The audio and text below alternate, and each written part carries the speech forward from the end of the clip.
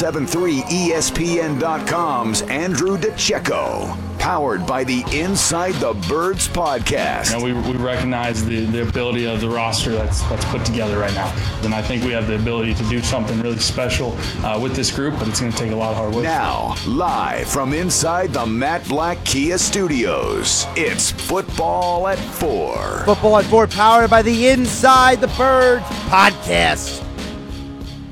Of course, Jeff Mosher, Adam Kaplan will join the show a little bit later this week. Mosher on Wednesday and Friday, Adam Kaplan on Thursday. But Tuesday, we got Andrew DiCecco joining us again. Football at 4 being brought to you by PlaySugarHouse.com. Sign up now and match your first deposits up to $250. Go to PlaySugarHouse.com and win real money with their sportsbook along with casino games from the comfort of your home. Must be 21 or to play. Gambling problem? Call 1-800-GAMBLER at DiCecco NFL on Twitter. And he joins us now on the Boardwalk kind of hotline. Andrew, how you doing this Tuesday? Josh and Hunter, I'm doing well. How are you guys doing today? Doing all right. And, it's kind of one of those days where, you're kind of like in that, awkward transition from, the players always about, we want to talk like 24 hours to celebrate a win. You got to move on to the next team. And it kind of feels like that's where some of our own mindsets are. Before we get to the game coming up, we got to get to the news. It feels like a shot to a low shot, right? It feels like a shot to the gut because Rodney McLeod, he's out for the year. Now Jack Driscoll, he's out for the year. It is really frustrating, Andrew, because I felt this guy played incredibly well against two of the best opponents the Eagles had this year. He played very well against Washington week 1, and now he played very well against the Saints, and now he's done for the year. It just feels like a low blow. Yeah, I mean, how many more hits can this team possibly take? When you talk about a player like Jack Driscoll, I got to see him at the Eastwood Shrine Bowl in January, and he played every position on the offensive line, including center. He was lobbying to play center to prove his versatility. Played tackle with the Eagles. I think his ultimate home will be at guard and possibly center moving forward. But he can just do so much, and he continue to get better. He still needs to get stronger and add something to his frame, Josh, but what he was able to do in such a limited sample size is very impressive. He held Cam Jordan to one tackle, and he played through that severe MCL sprain. So, I mean, you have to be encouraged with what you see with him. But he was one of those guys that I was really looking forward to see play over these next 3 games. Well, it's probably going to be Matt Pryor stepping in, and there's no doubt that he's been underwhelming this year considering he played in a playoff game last season. So my question to you is, do you think that he is at least going to be able to be serviceable for the back 4 games here, or 3 games remaining at this point? Serviceable would be the operative term there. I mean, I think that because you have a quarterback who is fleet-footed and can get escape pressure and get outside the pocket, like Jalen Hurts, I think that Matt Pryor can be serviceable in that role. Is he a long-term option? No, but he does have experience, and he's a lot better than anyone you would find at this stage of the season. You might see Prince Tega Winagu, a 6th-round draft pick from this past year, who's more of a developmental player, may be called up. But, I mean, as far as your options go, yes, he does have experience. It could be a lot worse, but you got to feel for Jack Driscoll because he was really playing at a high level, and he proved his worth against the Saints. When you think about also this offensive line, this is going to be, the 3rd different combination on this line this season. It just feels like, it almost feels like with every injury and every situation, Andrew, it's almost like fate is almost turning around to this team and saying, you were never meant to have a good year, so just get over it. Like, it almost feels like every time they have something good, like they beat the Saints, big win, Jalen Hurts, and then it's like, oh, by the way, you were never supposed to win this year anyway. Well, this will actually be the 13th different offensive line combination this season. And, yeah, I suppose you could look at it that way. But you want to carry that positive momentum into the offseason, into possibly even the postseason, should the Eagles be able to win out and things fall their way.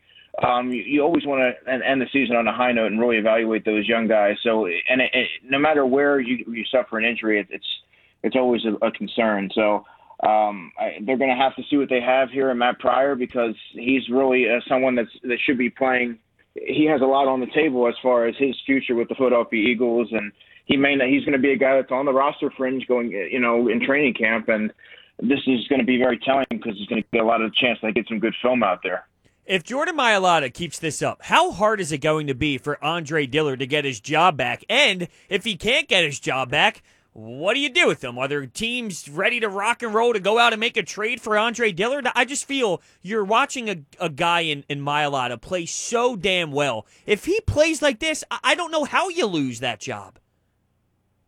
Yeah, Jordan Mailata, barring something unforeseen, should be, and in my opinion will be, the left tackle next season. How do you go away from a guy who's just come so far, improved by leaps and bounds from where anyone could have expected him to be at this point in his career, hadn't played professional football, American football, prior to 2018. I mean, you got to move forward with him. And then with Andre Dillard, you maybe give him an opportunity to play guard.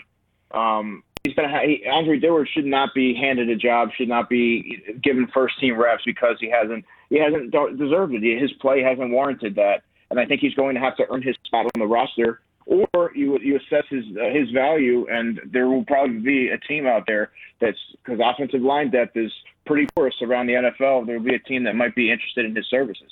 So I think you also have to look that route as well. What does it say to you about Jordan Mailata's progress from being a guy that people were wondering, why did you waste a late-round pick on this guy? People theorized you could have gotten him as an undrafted free agent. And now he's gone from being this, who is this guy, to being, well, he's a athletic freak, to being a potentially viable left tackle for the Eagles in the future. Well, players of his make, his size and athleticism, that raw ability, those are the type of players that you tend to, take a flyer on the 7th round and not risk getting them as an undrafted free agent, because there's a lot of teams that are going to be vying for someone like that services, and they may be more inclined to go to another team that has it's a little bit lighter on the offensive line. But I attribute his kind of his development solely to Jeff Stoutland, who's done a remarkable job piecing together these offensive lines every week, having to transition in the middle of games oftentimes and plug guys in here and there. And I also give a lot of credit to Jordan Mailata for putting in the work that it takes to become an ascending tackle in this league. It's not an easy position to play. You're seeing the other team's best rusher many times, and I think that he's held up well, and I think that he's shown signs that he can be that cornerstone left tackle with a full off season and just continuing to build off of what he's doing now. When you look at the way the organization has this built with Lane Johnson, Brandon Brooks, and obviously Jason Peters is done at this point, how much time do you think they have left with these veterans? Throw Jason Kelce in the mix. Is it time to start moving along and going in another direction? Brandon Brooks has these 2 big-time injuries. Lane Johnson hasn't been able to stay healthy this season. I know they're starting to hit that turning point of older in their careers, but do they keep riding with this and secretly in the background have the backup plans ready to go? Or do you maybe make the move and commit to being younger up front? I think they have to commit to being younger up front. That's one of their oldest position groups on the team right now, and I think that they need to get that. That's why these next 3 games are so important, to get these young guys these reps, because like you said, there's no guarantee that Jason Kelce returns next season. You don't know how Brandon Brooks is going to return. He's been such a miraculous and quick healer, but we don't know how he's going to return from that and how he's going to respond, and if he's going to be able to hold up. Jason Peters, like you said, he's done. So now you got to. This should have been all about the Jordan Mailatas, the Isaac Seumalo's, the Jack Driscolls, the Prince Tega Wanogho, who's probably going to get promoted to the active roster. This is what you really need to assess, and then you kind of add a piece or two through the draft based on what you see that you need in these next few games. And I think that when you look at what the Eagles have, they need to get a lot younger in many areas. The offensive line is, first and foremost, and depending on what direction you go with your quarterback, especially if he's a young guy, in Jalen Hurts' case, you want to continue to build around that and have pieces around him to kind of grow with. You mentioned Jason Kelce. What do you think the next best option is for this team? Let's say he does walk away and that's it, and that's all she wrote for his career. What would you do at that position? Is it Isaac Seumalo? Is it Nate Herbig? Or is it someone who's not on the roster right now? What do you think their best option is at center if the Jason Kelce era eventually does end pretty soon here? Well, prior to this season, Nate Herbig was working as a center. He was a guard at Stanford, but I think that he's played well enough at guard that you almost want to find a place for Nate Herbig. And if he can hold up at center, great. And you can keep Seumalo at left guard and maybe put Jack Driscoll at right guard, or Jack Driscoll can also play center. I've seen him play center. And you want to find a way to get him into the lineup. They do have some young pieces there that can do that job, based on what Stoughton sees, based on what the team can see over this course of the season. You may need to add a true center in the draft and go that route, but they do have some in-house candidates right now should Jason Kelsey retire. Andrew DiCecco joined us here on the Boardwalk on the Hotline on 97.3 ESPN Football at 4, powered by the Inside the Birds podcast. Follow Andrew on Twitter at @DiCecco NFL. Andrew, I want to start looking a little bit ahead to the Cardinals game, because now that we know Hurts is the quarterback, now we know we have the 13th iteration of the offensive line coming up. This is a very different defense the Eagles have to deal with, because Budda Baker, he's a phenomenal talent in the secondary. And realistically, though, outside of him, it's not like the Cardinals have anywhere the level of talent that the Saints do. So is it fair to say if the Eagles were able to get 24 points against New Orleans, that they should be able to get that and more against Arizona's defense? Well, if this season's taught me anything, it's never to assume anything, especially with the Philadelphia Eagles. They could very easily go out there and put up 30, and it wouldn't surprise me if they go out there and are able to muster 17 or 20 points. While the Saints defense is better on paper, Hassan Reddick, I believe, had 5 sacks last week. Now, do I expect that to happen again this week? Not likely, but they do have pieces like Hassan Reddick, like a Zach Allen, their defensive tackle. Jordan Hicks is still there and has kind of solidified that second level for them. Marcus Golden's a decent pass rusher. Patrick Peterson's still there, regardless of what people may think of his play. He's still a top corner, and Budda Baker's that movable chess piece. They do have some dynamic players on that defense still, and especially now with the offensive line taking yet another hit, they do have some pass rushers that can kind of disrupt some things there, especially from the second level, and I think that's something that really needs to be taken into account when assessing this game. When you look at the wide receiver play, I look at this Fulgham story, and I feel like it's getting slid under the rug because, well, the quarterback change and all this.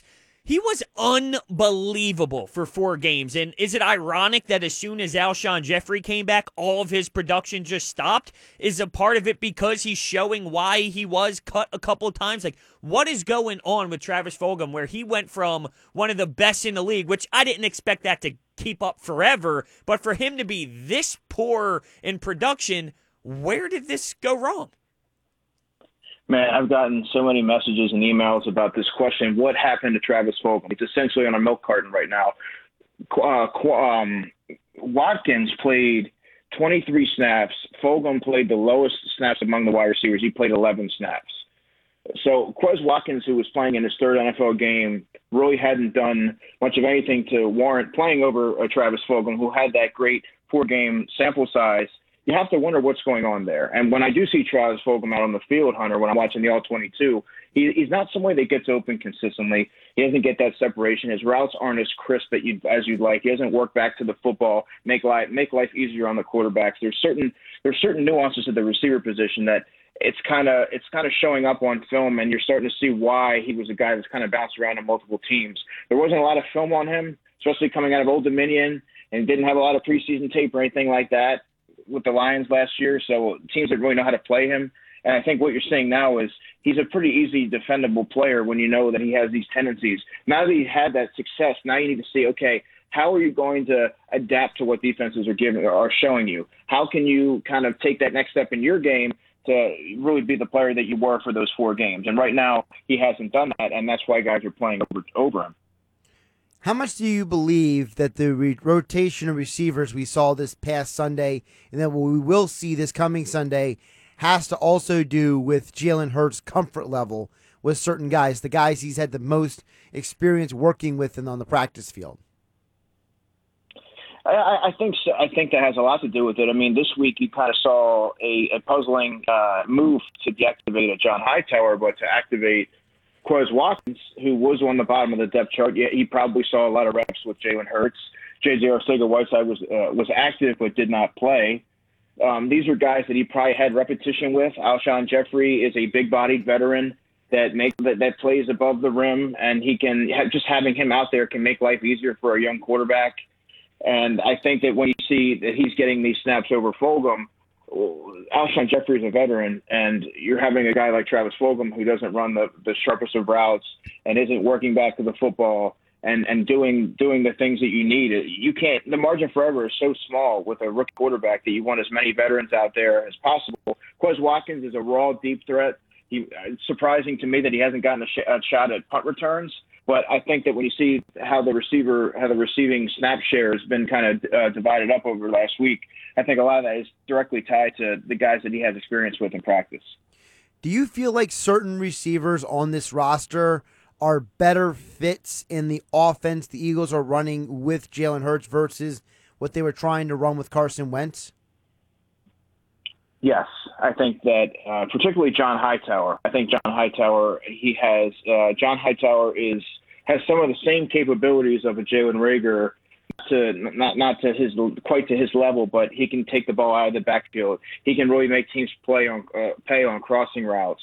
He can take a screen pass and really create some yards in space. Jalen Reagor is a good fit for almost any offense. I kind of equate his skill set to a Deebo Samuel with the San Francisco 49ers. In that you don't have to force feed targets to him, you can get him the ball in a myriad of different ways. And Alshon Jeffrey right now, like I said, he's gonna be that red zone option, that guy that's gonna go up and get the football between the hash marks. And I think that every quarterback needs a player like that you can trust and count on to do that. And I think that it's a good mesh of receivers right now that he has to work with. And then Greg Ward is a player to me that has that rapport with Jalen Hurts. They're both from the Houston area. He's talking a 32-yard touchdown in Green Bay. Greg Ward's a security blanket for any quarterback. He runs great routes. He's not going to stretch the team vertically by any means, but he's going to catch the football. He's sure-handed, and he's going to work that short to intermediate area. So, yeah, I do think that he's well set up for some of those options. Andrew DiCecco here on Football at 4, powered by the Inside the Birds podcast. Follow on Twitter at DiCecco NFL for Eagles and NFL draft coverage as well. Andrew, speaking of the draft, this is week 16 of the college football season, and we got some very bizarre, interesting circumstances around college football this week. And I wanted to ask you about one specific player before we get to anything else before we let you go. Jared Patterson has been a revelation at Buffalo, and I know you're a guy who's very zoned in on a lot of the guys who may not be at the top of people's minds in college football. Do you think Jared Patterson can be an NFL running back? And if so, what do you think his role could be in an offense at the NFL level? Because I know a lot of people, he's raising a lot of eyeballs. You know, one of the fastest guys to ever get 1,000 yards in a season, basically 4.5 games, basically. Yeah, Jared Patterson was a player that I looked at last year, Josh, as a player that I had bookmarked to keep an eye on this year to see if he could sustain that production. I mean, last season he had nearly 1,800 yards and 19 touchdowns. This year, in just a 4.5 game sample size, he had 123 carries for over 1,000 yards, 18 touchdowns. He's legitimate. He can play at this level. He won't be a first, second round guy, but he does have NFL ability. He can catch the football well. He's only 195 pounds. But I do think that he can add 10 pounds to his frame and really be that 1-2 punch, that downhill thumper that the Eagles really need to move those chains. And I think he can be that. And I mean, he'll be available at probably a day 2 pick. But I've been very high on Patterson, and he's been playing. His play is going to turn a lot of heads, and he's gonna be a riser here. I've had a chance to talk to you since the BYU Coastal Carolina game, and we saw Zach Wilson again, maybe not have an elite game against San Diego State. Has he been exposed since the Coastal Carolina game? Is there maybe flaws in his game that maybe we didn't see earlier because he didn't play as good of a defenses for the first 2 months of the season? Yeah, I think so. And the numbers, he was putting up video game-like numbers, but he wasn't really – you have to look at the quality of opponent that he was playing. And when he finally played a real defense in the Coastal Carolina defense, he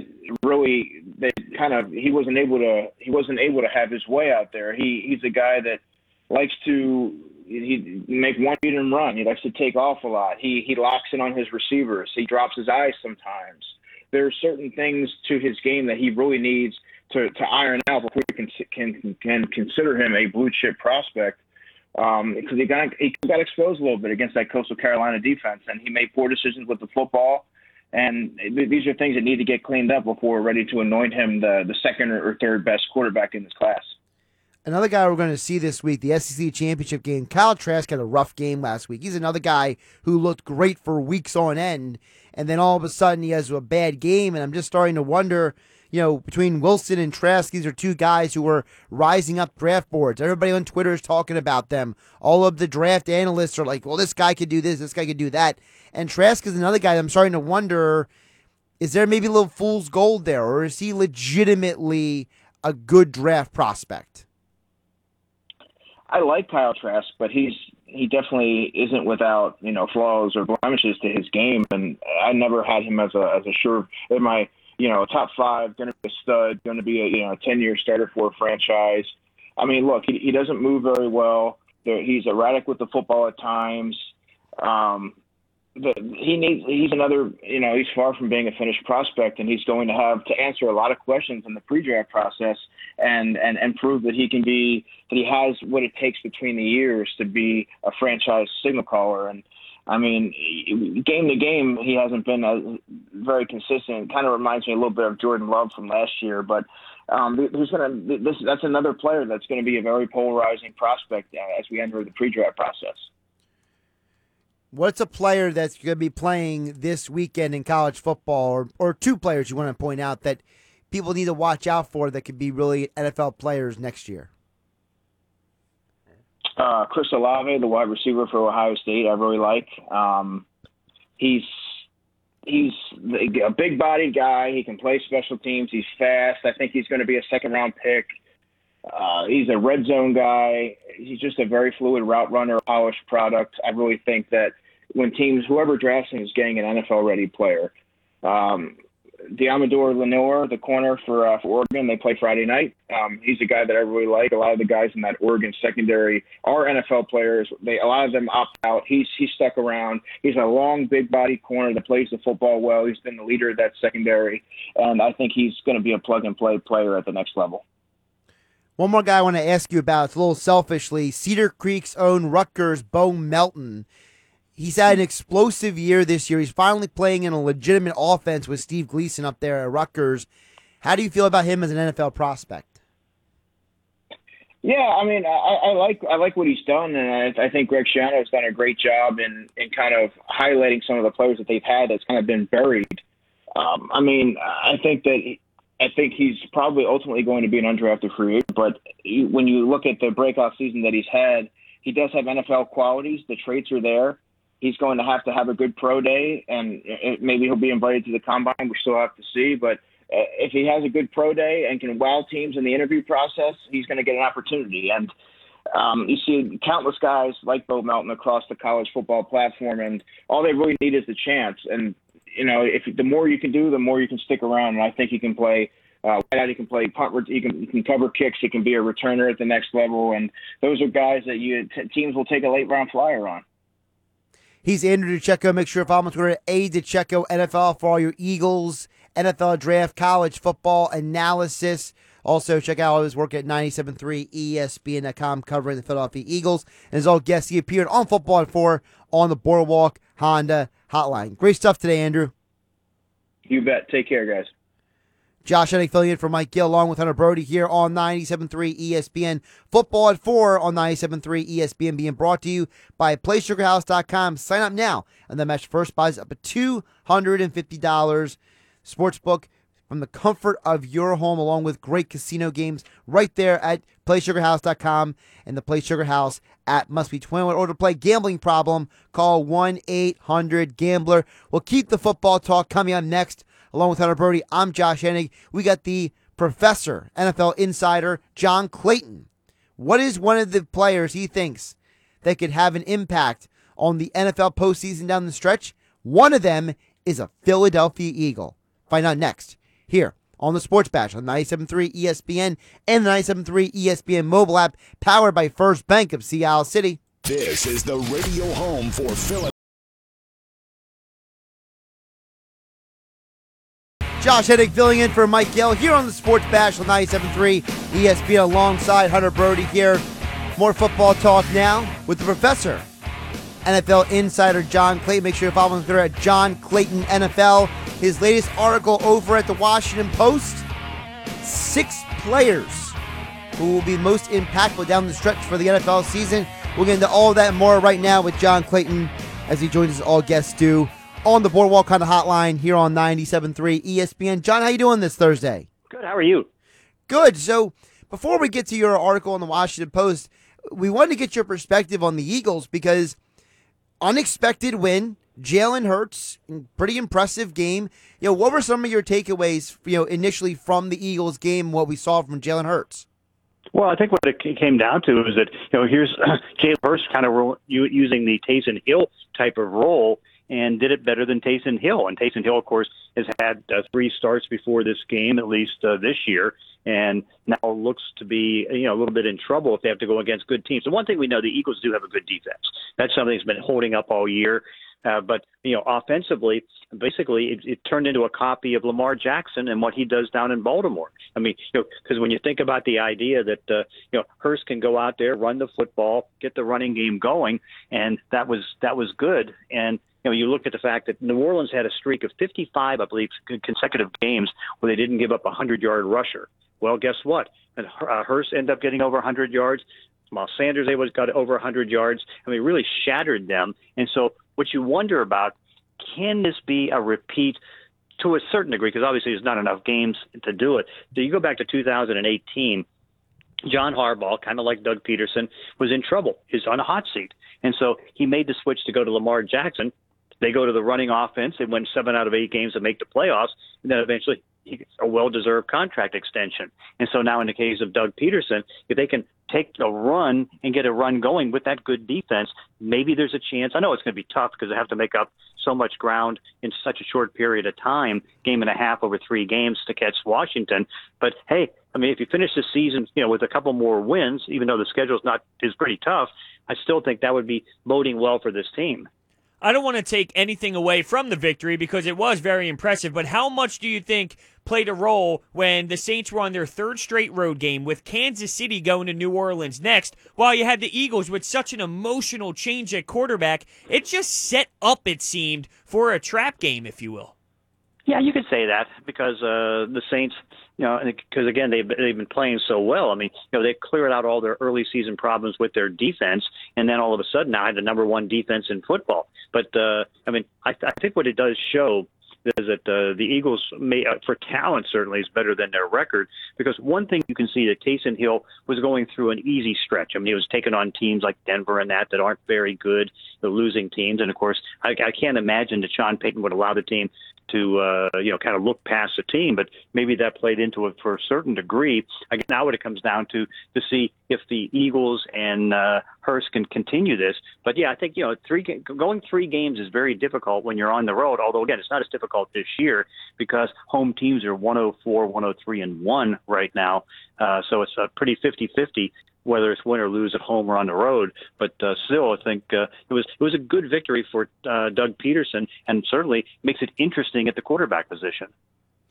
So what's the next step for the Eagles this Sunday with the Cardinals? A very, very different defense personnel-wise than what the Eagles saw with the Saints. Well, for talent, I mean, the defense right now that's very good stopping the run. And it got a little bit worse because Jordan Phillips, who got a $10 million a year contract to come over from Buffalo, the defensive lineman, he just got back from injured reserve, and he ends up coming back and, losing, I guess, a hamstring injury, so he's not going to be able to play.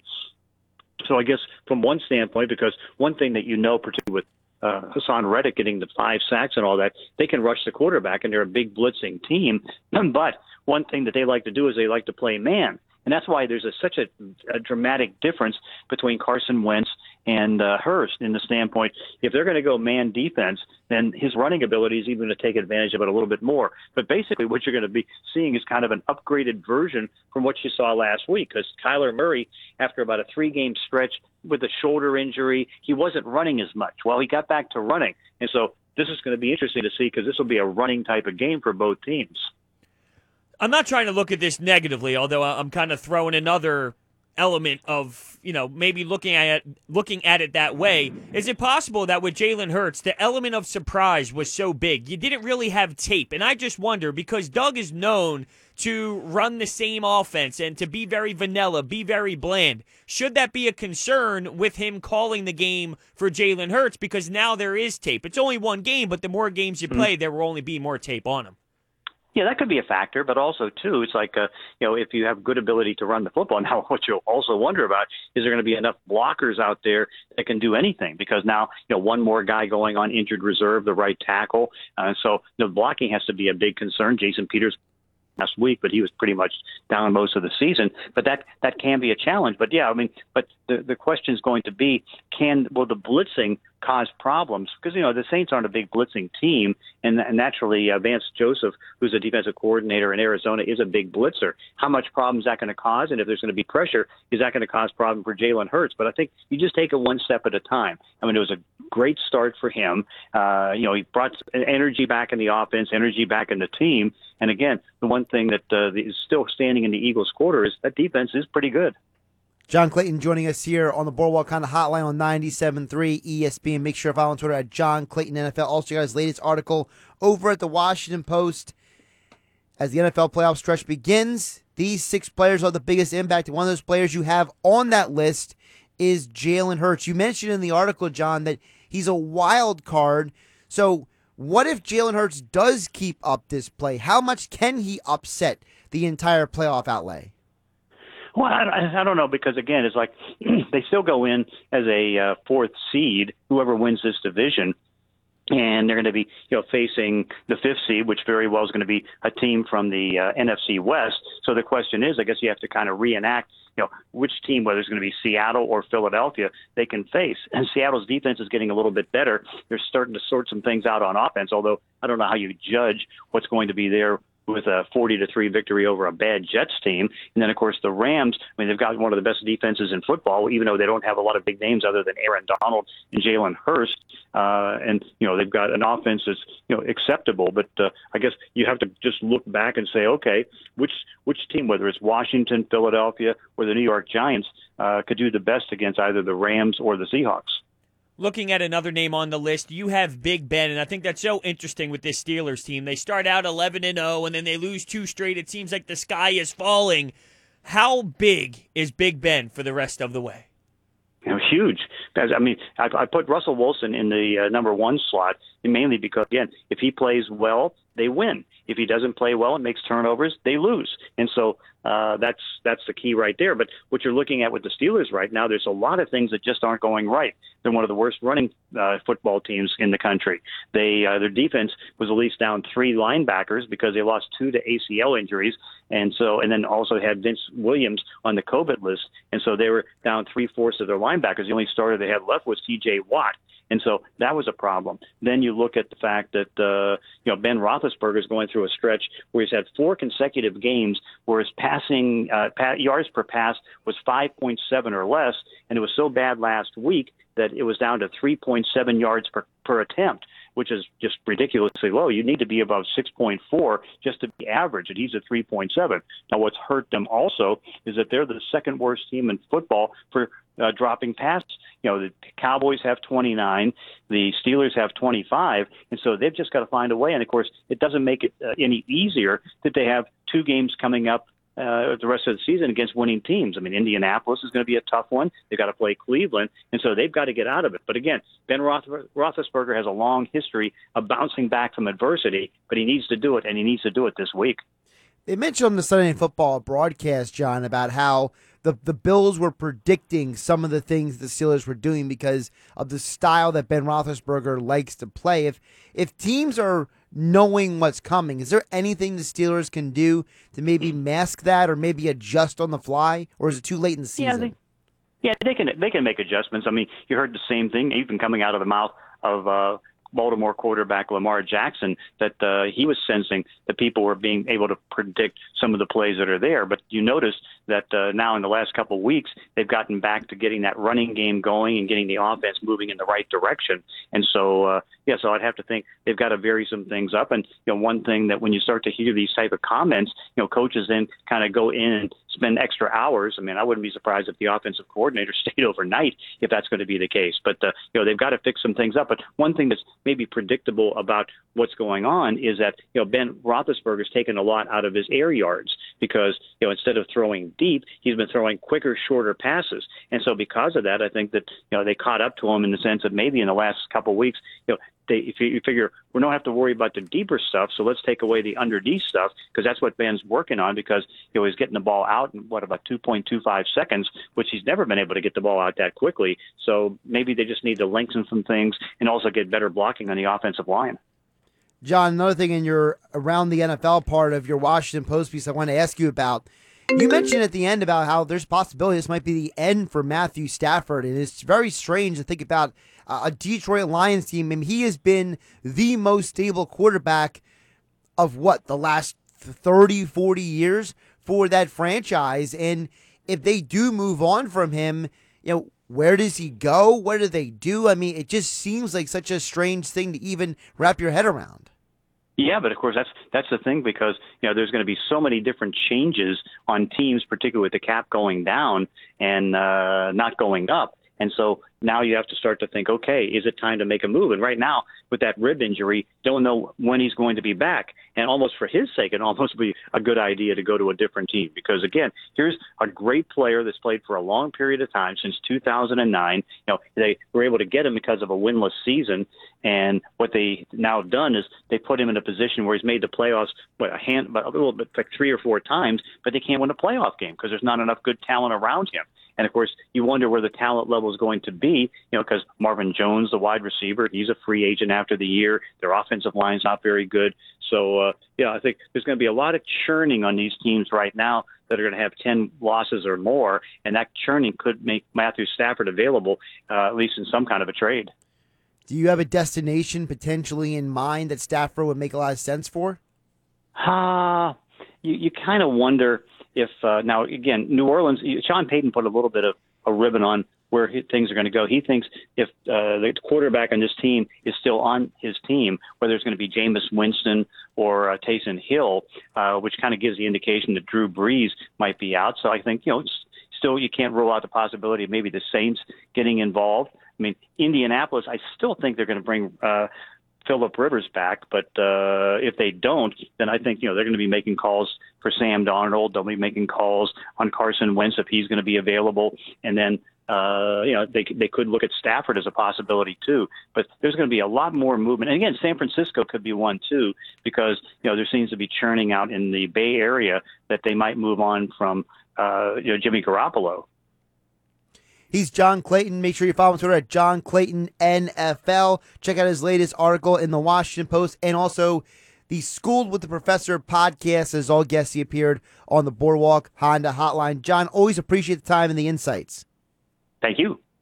Josh Henning along with Hunter Brody here on 97.3 ESPN. Of course, we got more coming up. It's a Tuesday with Thompson coming up at the top of the next hour as well. We'll get to more of your text messages next. 609-403-0973 on the PlaySugarHouse.com text board here on 97.3 ESPN FM and the 97.3 ESPN mobile app powered by First Bank of Sea City.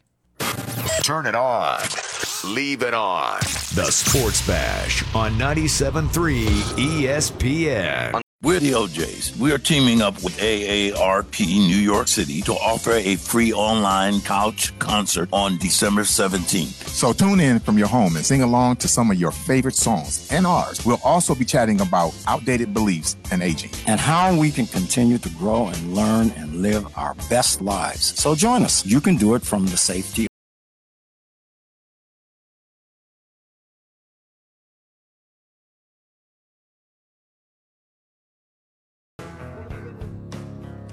Welcome back into the Sports Bash here on 97.3 ESPN, being brought to you by Recovery Centers of America Drug and Alcohol Addiction Centers, located in Mays Landing, New Jersey, and Devon, PA.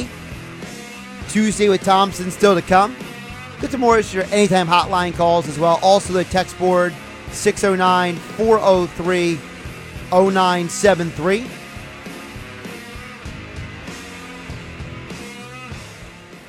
So one of the things that John Clayton mentioned that I thought was interesting, at least, was Did you notice when he mentioned about he wasn't 100% sure about Jalen Hurts, right? Like he wasn't trying to like sell us a bill of goods on Jalen Hurts. But he also kind of gave us a little bit of a hint that, hey, be ready for the what if, because if the what if does happen, what if they beat the Cardinals? What if they win all out? He mentioned Lamar Jackson with the Ravens in Baltimore. What do you do then? I'm one game away before I get to that. I need to see what happens on Sunday, and then maybe I can get sucked down that road. But there's something else that stood out to me during that interview. Oh, yeah? Yeah. And I know that you mentioned to me earlier that it was a rough day, and I was like, yeah, I know. I've had some rough days as well. I could see it in your body language, but we'll get through this. But I think that tough and rough day that you're having kind of came out on the air. Oh, really? Yeah, I grabbed something for you. I want you to play it. On the Boardwalk kind of hotline here on 97.3 ESPN. John, how you doing this Thursday? Good. How are you? Josh, what day is it today? Apparently, I don't know what day it is. Play that again. You thought you were so smooth with a nice introduction. John, how you doing on this Thursday? On the Boardwalk kind of hotline here on 97.3 ESPN. John, how you doing this Thursday? Good. How are you? Now, let me ask you this. If you're John Clayton, and let's say you're a guest on any show, right, would you step in and say, oh, thanks for having me, it's actually Tuesday, or do you just let it go? Well, considering John's been doing this way longer than either one of us, the fact that he didn't say anything is probably the answer. Yeah, you're right. You're right. We should look up to him as the veteran here and say, you know what? That's probably the right way to handle things. The veteran says, don't call out Josh as the guest. Right. As the co-host here, though. That's fine. I can go at you. That's fine. One more time. I think it's so smooth with the way you just casually went with Thursday. On the Boardwalk kind of hotline here on 97.3 ESPN. John, how you doing this Thursday? Good. How are you? Long day, Josh? Something like that, yeah. It's Tuesday. Hate to break it to you. The best part is so just to pull the curtain back, in order for us to play that clip, I had to do something I'm not supposed to really do on this computer to even pull that thing up.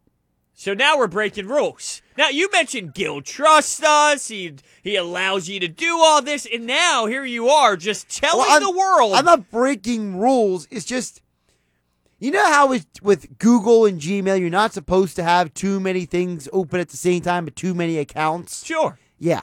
Okay, so you're not breaking that many rules. No, I'm not breaking a rule, but it's just like... I've seen the tabs when I walk behind Gil. All right, he's got 3 billion tabs open, and I think he does a lot of that. Yeah. He's got 5 million things open over there. That's why some things don't work when he tries to pull them up, because he's got too many tabs open. I try to avoid that, and I had to kind of push the limit there a little bit, you know?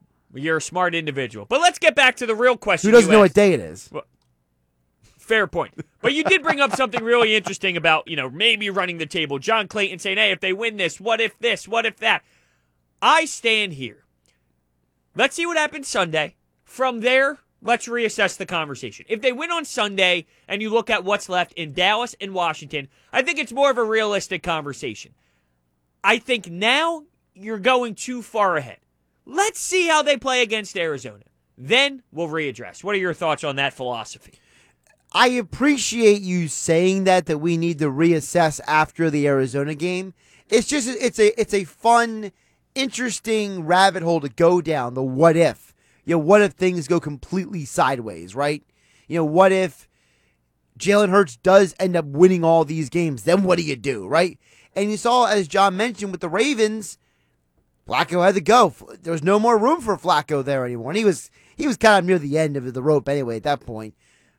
But I think Wentz, people still believe Wentz is salvageable. Wentz is fixable. Wentz is... we can rebuild them. We have the technology, or we have the coaches, whatever the situation may be. So it's such a unique situation, because also go through Eagles history. We've had a ton of these situations. Randall Cunningham and Jaworski, right?